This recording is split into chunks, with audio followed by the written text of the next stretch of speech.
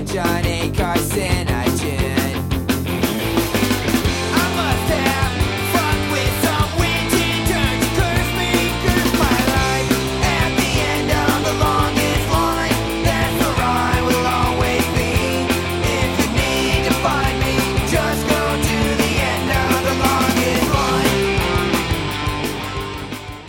Hey everyone, and welcome to another episode of Blinking You'll Miss It, the Blink-182 discography podcast, where every episode is over before you know it. I am James, your host, and this is episode number 21 for the song The Longest Line, which you might have guessed is a NoFX cover. It was from a NoFX EP called The Longest Line EP, and that was released in 1992. So this was actually fairly cutting-edge NoFX stuff. I think here the production is pretty good, but the tape format is sort of muffling the sound, as it sort of has on all of the Fly Swatter songs that we've done so far. I like this cover a lot. I think it's really interesting.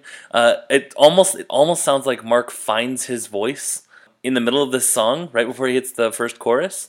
You can hear him go up into his sort of higher register, where I think of him as normally singing, which is really kind of cool.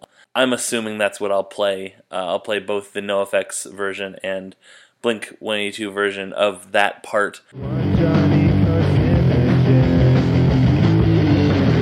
must have fucked with some witch until she cursed me, cursed my life. At the end of the longest line, that's where I will always be. If you need to find me, just go to the end of the longest line.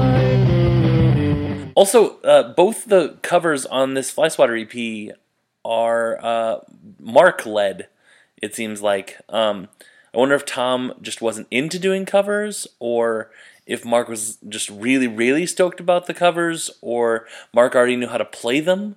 Who knows? I'm not really sure. So this is good. I would love to hear Blink-182 do some cover songs of NoFX. I think that'd be very interesting, with good production value and whatever. I would actually really be into a Blink-182 cover album, maybe an EP, songs that we've covered before or something like that. That'd be kind of cool. Yeah, I mean it's a fairly straightforward cover. The time is about the same. I think that there's like a 5-second difference between when the NoFX one ends and when the Blink-182 one ends. So it's really, really a very faithful cover. So that's really all I have to say about it. This is the first episode in the second half of season 2. We have a 40 episode season, and this is episode number 21. We have reached the apex, and we are now heading back down the mountain. If you'd like to get in touch with me, you can contact me on Twitter at Blink226Racer, or email me at blink226racer@gmail.com. Next week, I will not be covering a cover song. I think that was actually the last cover song that we have of the season, so that's kind of cool too. But yeah, I mean, the way I scheduled it was I gave myself one solo episode a week, and so the last couple of weeks are going to be songs that aren't covers, which is going to be very interesting. But so that means that the rest of this week is going to be guests, and they are great episodes. No more 9 stuff. We didn't do any 9 songs this week. Wow. That's okay. Next week we're going to make up for that in a big way. All right.